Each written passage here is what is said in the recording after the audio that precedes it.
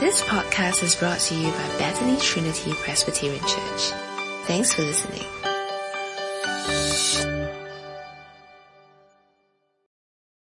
All right, very good morning to everyone. It is always a joy and a privilege to gather with God's people. It's a privilege we enjoy, but we do not take for granted, knowing that it is never always promised to us in the manner that we have. Now, before we start, we're going to pray, but it'll be really good if you keep your Bible open to Philemon, because we'll be looking at it together. Let's pray.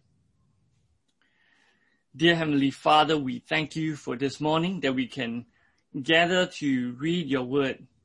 We pray for your Holy Spirit to help us to move from our distractions that we may have for the whole week and look into your word. Give us the strength and the understanding to understand, to respond, and to live according to your will. We pray all this for your glory in Jesus' name. Amen. I think the hardest thing in life is to forgive. I think the hardest thing in life is to forgive. These were the words of Louis Zamperini. He was an Olympic runner, an American World War II veteran, a prisoner of war. Zamperini was a man who struggled with forgiveness after being badly tortured as a POW in Japan. He lived in a very dark place even after the war, when he returned as a war hero, until he finally gave his life back to Christ during one of Billy Graham's crusades. Zamperini remembered his promise to God when he almost died at war, that he prayed that if God would get him out of it, he would serve him. Later, his son recalled this account. 1 year later, instead of going back to Japan for revenge, Zamperini, his dad, went there to preach the gospel and to preach forgiveness. It was important to him to look his former tormentors in the eye and shake their hand and show that he had forgiven them. His memoirs inspired recent biographies and became the subject of 2 films, both titled Unbroken, one by Angelina Jolie and the other by Harold Kronk. I think the hardest thing in life, said Zamperini, is to forgive. Now, dear friends, in this bright and cheery morning that we are all seated down comfortably, I wonder how you will answer this question. What is the hardest thing for you and for me in life? Would you agree that one of the hardest things in life is to forgive? Because if you have ever struggled to forgive someone who has hurt you deeply, you probably already know this. That forgiveness may be free to the receiver, but it is never cheap. What is given freely is very costly to you if you are the forgiver. Well, this morning we come to a postcard-sized letter that has found its way into the canon of our whole Bible. This very short letter describes the gospel's transformation of lives, a man who repented, and relationships, another who needs to forgive. It is an appeal for Christians to deepen our relationships, or deepen our response to the common faith shared in Christ Jesus. It is as much a letter for Philemon as it is for you and actually for me. So I'd like to invite us to flip to this letter today in Philemon and join me as we step into this account. Now, I'd like to invite you to imagine with me that we have traveled back in time to around AD 62. Back then, 2 men appeared at the doorstep of a church in Colossae. It was about 160 kilometers from the metropolis of Ephesus.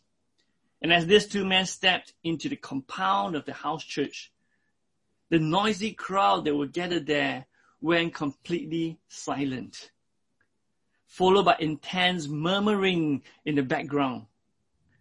These 2 men stood silently at the entrance for some time, until finally the owner of the house, Philemon, and perhaps with a few other men, came up to meet these two travelers. One was a friend, Tychicus. The other, his runaway slave, Onesimus, a wanted man. Well, this is just my imagination of how this letter that we are reading was actually presented to Philemon, to his family, and the church in Colossae. The actual unfolding of the event might be quite different, but here are a few things that we do know about the background to this letter to Philemon. Because first of all, we are told that the authors were Paul and Timothy. Look at it in verse 1. Though Paul was really the main speaker, there might have been two letters that were sent together. One to the church of Colossae, called Colossians, and the other, this letter to Philemon, which we have just read. Now, the end of both of these letters had very similar personal greetings. We are told in the letter to the Colossians, back in chapter 4, verse 7 to 9, these words. Let me read it to us. Paul said, Tychicus will tell you all the news about me. He's a dear brother, a faithful minister, and fellow servant in the Lord. I am sending him to you for the express purpose that you may know about our circumstances and that he may encourage your hearts. He is coming with Onesimus, our faithful and dear brother, who is one of you. They will tell you everything that is happening here. Now, these two letters were delivered by Paul's fellow minister Tychicus as well as Onesimus. He had returned to face Philemon. They were tasked to bring the letters, to bring Paul's message, and to provide news about Paul. Now, today's letter was not just a personal letter to Philemon, but a letter to be read by everyone in the church of Colossae. It was addressed to Philemon, look at it, verse 1, to Apphia and Archippus, verse 2, who might have been his wife or son. And Paul sent his greetings to the church of Colossae. The footnote of your Bible would have pointed to you that the you mentioned in verse 3, verse 22, verse 25, they were plural, referring to the whole church, rather than a singular just to Philemon. And later at the end of this letter, Paul included the greetings of their founding pastor, Epaphras, who was in prison with Paul at the time he was writing these two letters. Now we can learn more about Epaphras, Archippus, and the church of Colossae in the letter of Colossians, which is not our focus today, but I'll just mention briefly a few references for some of us who are curious. We are told in Colossians 1 verse 7 that this church of Colossae heard the gospel through Epaphras, who was converted through the ministry of Paul.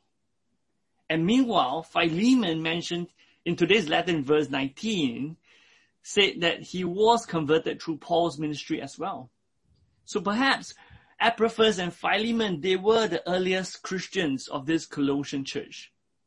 And meanwhile, Archippus, whom Paul addressed as their fellow soldier in verse 2, he was also mentioned again in Colossians chapter 4 verse 17 to have a ministry entrusted to him by the Lord. And so here we have a letter that is addressed to an individual, Philemon, but has implication for all the people of God. Now the big idea for this letter of Philemon really is this. Let me just put it up on the screen. The big idea for this letter of Philemon is this. The gospel transforms lives, such as the repentance of Onesimus and relationships, whereby here is in focus on the appeal for Philemon to forgive and to reconcile. Now, as Paul gives and prepares Philemon and the church to hear his gospel appeal, he begins by first saying this to Philemon. Look at verse 4 with me. He says, I always thank my God as I remember you in my prayers, because I hear about your love for all his holy people and your faith in the Lord Jesus. Now, Paul told Philemon how thankful he was for his outward love towards God's people. It was evidenced in various ways, including the open out of his home to host the church, And like Epaphras, Philemon was a joy and an encouragement to Paul because he refreshes the church with visible love for them. Paul would later pick up in verse 20, asking Philemon to also refresh his heart by responding positively to his appeal. So here we have Philemon. He's a man, a Christian brother, a gospel partner, a friend, a spiritual son of Paul, a very generous leader of the church. And to this Philemon, Paul wants to appeal that he would forgive, reconcile, and accept Onesimus, his runaway slave, back as a spiritual brother. Now, if you look at Philemon carefully, you'll see that Paul surrounds his appeal with many praises of Philemon. Yet the central motivation that Paul will base his appeal on is really not on Philemon's character, his reputation, or even for the church to pressure him. Rather, Paul's central motivation comes from the basis of love and the common faith that Philemon shares with all of God's people. So if you look at Philemon, verse 6 is really the key to understanding this letter and the call for Christian living and radical Christianity. So I'd like to invite you to open out your Bible, look at verse 6 together with me. I'm going to put it up on screen as well. Look with me to verse 6. Let me read it for us. Verse 6, I pray that your partnership or fellowship with us in the faith may be effective in deepening your understanding of every good thing we share for the sake of Christ. Now, verse 6 is a very difficult verse to translate. Some commentaries or Bible translations suggest that verse 6 is about evangelism, that Paul is praying for Philemon to share the gospel message to others. But that's probably not what verse 6 is saying in context.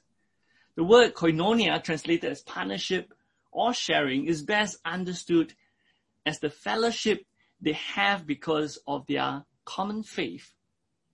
Paul's prayer is this, that I pray, Philemon, that the fellowship we have in our common faith in Christ will deepen your understanding and so bring about a positive response to what I'm about to appeal on behalf of Christ. Or to put it another way, Paul is praying that Philemon will allow this Christian faith they share to deepen in him, helping him to respond rightly to the tough gospel appeal that is coming right up in this letter. Now, dear brothers and sisters, Paul's words in verse 6 is as important to Philemon as it is for you and for me. When we share this common faith in Jesus Christ, this common faith will call us to deepen our understanding and to enlarge our hearts to respond to any appeal that comes from the gospel. Whether it is for us to make the right decisions at crossroads, to pay the price for godliness in the face of temptation, or to take the step of sacrifice for the sake of the gospel. This common faith that we share in Christ wants to lead us to grow deeper in our understanding and to experience more this gospel truth. Now, here's the thing. Spiritual growth does not happen by osmosis any more than me sitting in front of a YouTube channel with a packet of chips, watching exercise or parkour videos to get fit. It doesn't happen by osmosis. Or me sitting there watching cooking shows with my wife thinking that I'll become a chef by doing nothing. Spiritual growth goes against our worldly preferences. It demands putting head knowledge into heart-pounding choices. So here is an opportunity for spiritual growth, says Paul. And I pray that you, Philemon, will take it up. So with that, Paul moves into his gospel appeal in verses 8 to 21. Would you look at verse 8 with me? Verse 8. Therefore, says Paul, although in Christ I could be bold and order you to do what you ought to do, yet I prefer to appeal to you on the basis of love. Now, Paul, in this letter, he did not exercise his authority as an apostle of Jesus Christ, which he often used in his other letters. Rather, he appeals on the basis of love that comes from the gospel. In verse 9, Paul begins by describing himself as an old man, a prisoner, not because he was a criminal, but a prisoner because of the gospel message he carried, because of Jesus Christ. Now, Paul was once a young, influential man, but he gave it all up because he was won over by the love of Jesus Christ on the road to Damascus, and he lived his life now as an old man in prison. And he appeals to Philemon on the basis of love, a love that Philemon knows because he loves his church. But he asks for more. And then next, Paul moves on to Onesimus. Look at verse 10 to 11. Onesimus was once a useless slave who betrays his master, Philemon. In fact, the name Onesimus, which means useful, might well have been given by Philemon himself, as masters would often give names to their slaves when they are being acquired. Just like how parents will give names to our children with certain meanings and hopes embedded in the names. But Onesimus, he did not live up to his name. He ran away from his master, possibly having stolen enough money to travel from Colossae to the capital Rome. But by God's sovereign love and mercy, Onesimus came to faith by meeting Paul in prison and in person. Now, because he became Paul's spiritual son, while Paul is in chain, he also became a help for Paul. So Onesimus, in his repentance, became transformed by the gospel and was useful once again. Onesimus was clearly now useful for this old man, and Paul would love for things to remain as it is. But that is not to be the case, because the common faith that Paul shares with Onesimus and Philemon would not allow Paul to do nothing. And so we come to verse 12. Look at verse 12 with me.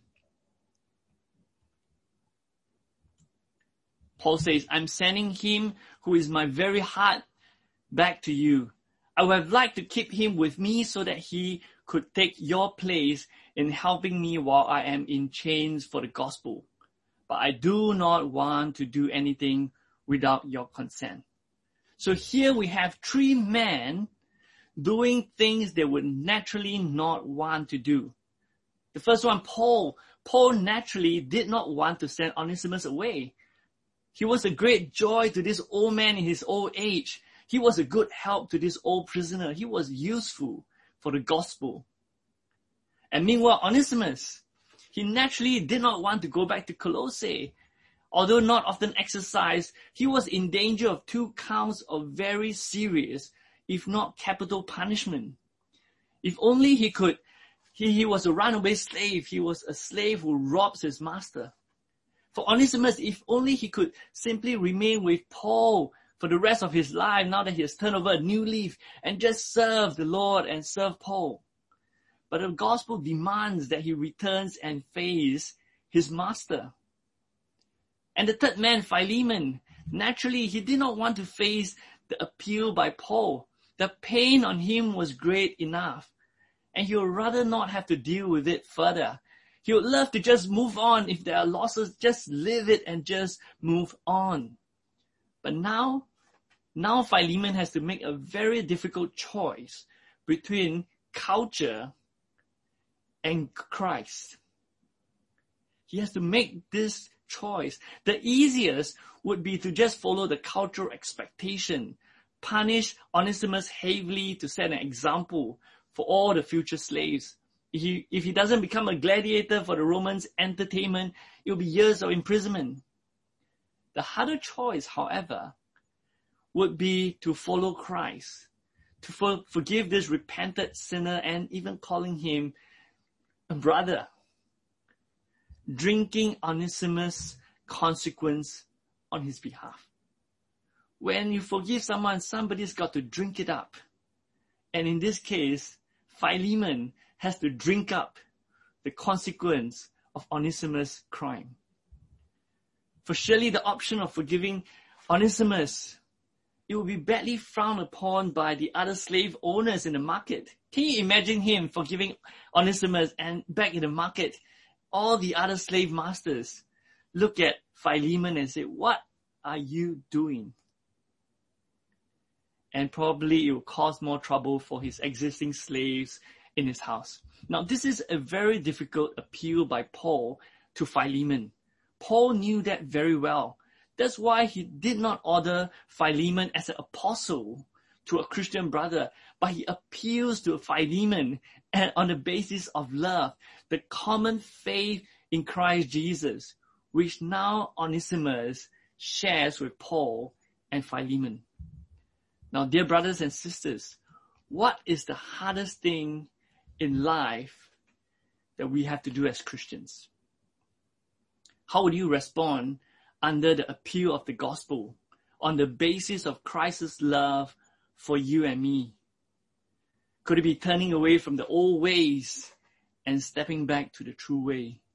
Could it be giving up certain bitterness, bringing them before Christ and asking Him to help us bear it? This is a very difficult passage as I read it to share in our 200 adult congregation, 200 size adult congregation, because here we have 200 different life stories. You have your story, I have my story, and life is complicated. The pains of some of us experience are very real, no doubt. Paul does not demand, he appeals, and here he appeals in various ways to Philemon.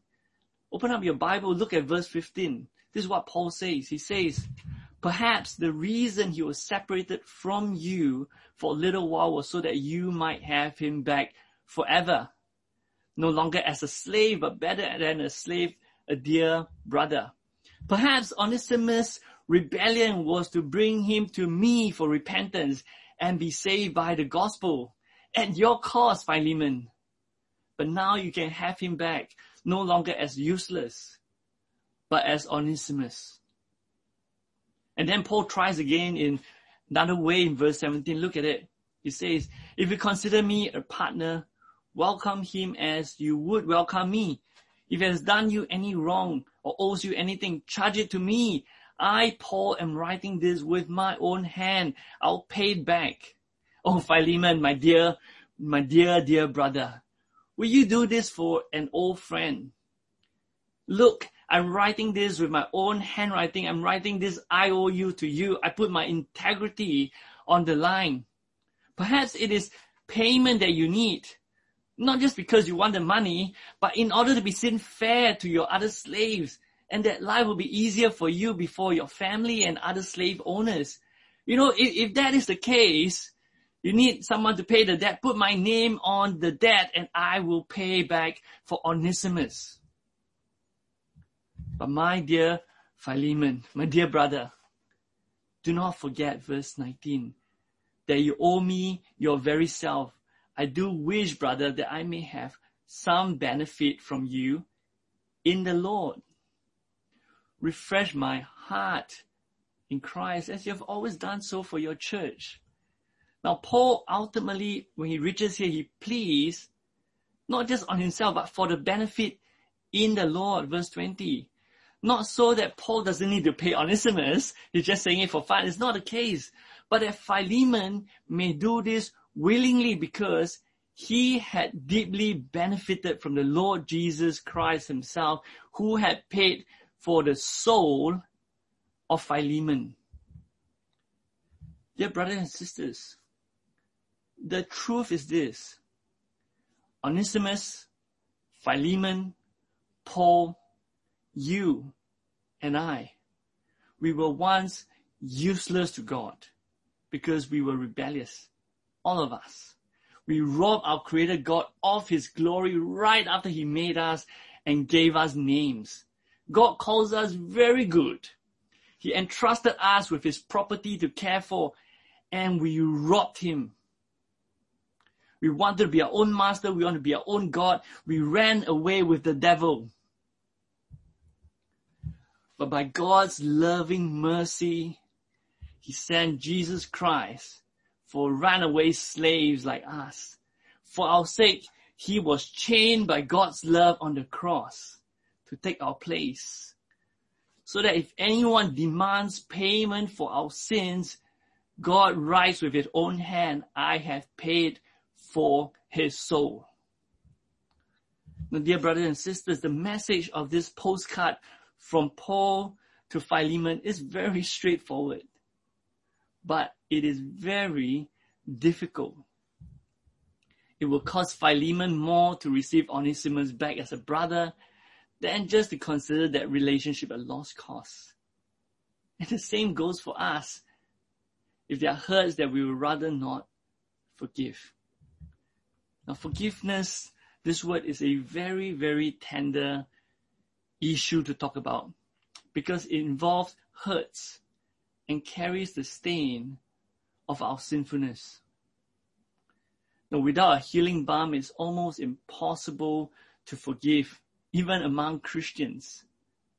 Now, Paul knew about this. He had made similar appeal in other parts of the Bible. In another letter to the church of Philippi, Paul says this. Let me bring that to us.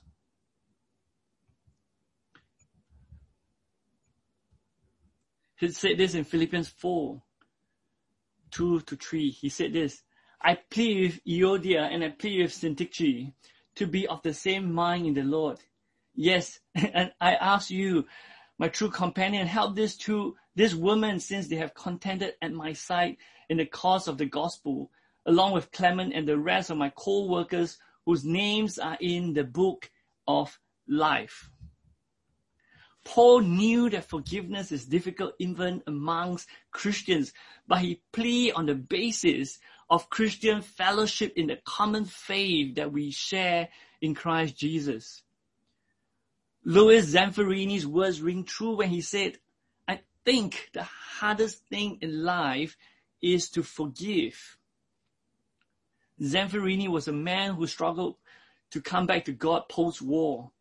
But God's love drew him back. He eventually took the costly road of forgiving others, and in the process, a few enemy turned brothers in Christ. Paul appealed for Philemon that he would forgive and receive Onesimus, and in the process gain an enemy turned brother in Christ. But we all need to hear this message by Paul. You and I, because we are still prone to hurting others and be hurt by others. I'd like to close today's passage by finding encouragement in Paul's own experience of forgiveness and reconciliation in Paul's story. Now, we were told in the book of Acts that there were 3 men, Paul, Barnabas, and John Mark. They were on missions together. Colossians 4:10 told us, actually Barnabas and Mark, they were cousins. Now, these 3 men, they were doing missions together in Paul's first missionary journey, recorded in Acts 12. We're told in Acts 13 that John Mark was helping Paul.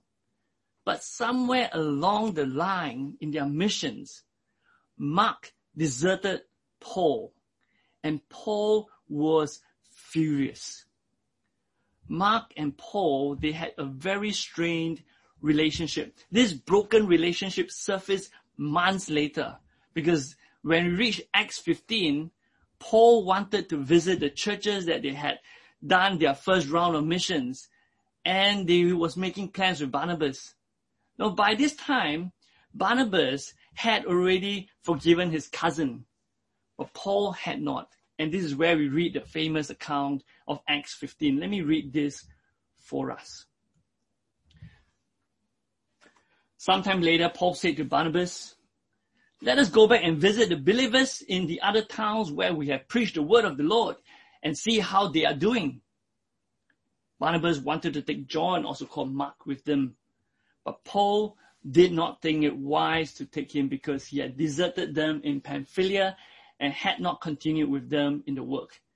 They had such a sharp disagreement that they parted companies. Barnabas took Mark and sailed to Cyprus. Paul chose Silas and left.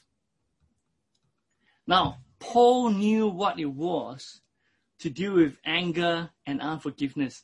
And this story no doubt would have been known by Philemon and the church of Colossae. Everyone knows this story. But by the time Paul had become an old man, he had, by the power of the gospel, long forgiven John Mark and had loved Mark dearly as a brother. Where do we read this? Well, it is actually recorded in both the letter to the Colossians and actually in today's letter in Philemon and other letters. Let me draw them out to us before we close our time together. In Colossians 4:10, Paul says this. He said, "My fellow prisoner Aristarchus sends you greeting, as does Mark, the cousin of Barnabas." So Mark sends greetings to you, Colossians. You have received instruction about him. If he comes to you, welcome him. In today's letter, Philemon 3, it says this in 23 to 24. Epaphras, which is their senior founding pastor, "My fellow prisoner in Christ sends you greetings, and so do Mark." And then he gives a list, "My fellow workers." And finally, again, Paul, when he was in prison near the end of his life, he gave his spiritual son Timothy this instruction in the second letter to Timothy. In chapter 4, this is what he says. "Only Luke is with me, Timothy, but get Mark and bring him with you because he is helpful to me in my ministry. I've sent Tychicus to Ephesus."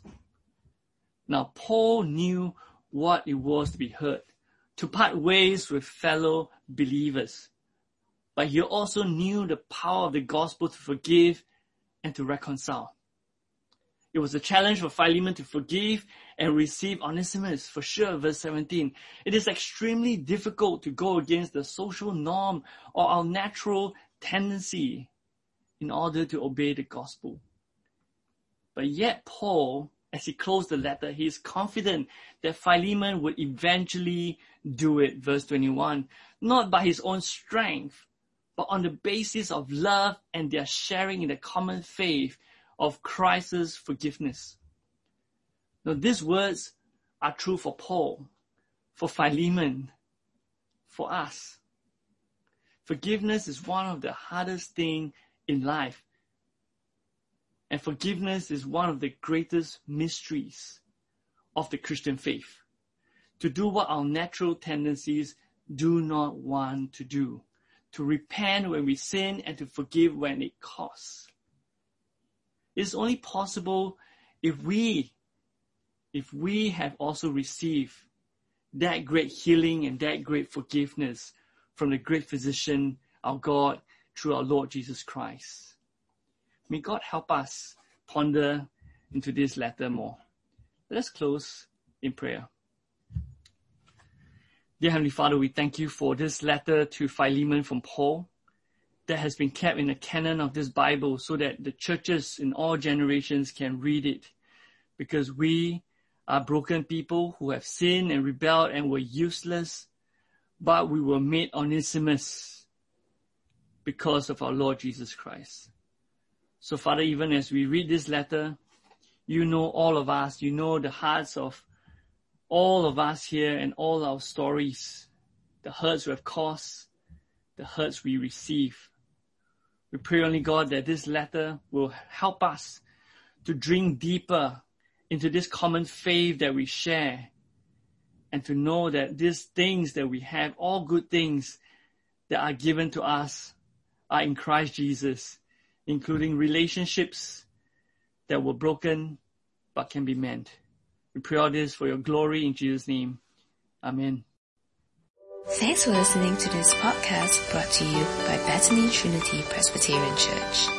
For more information, visit us online at busypc.sg.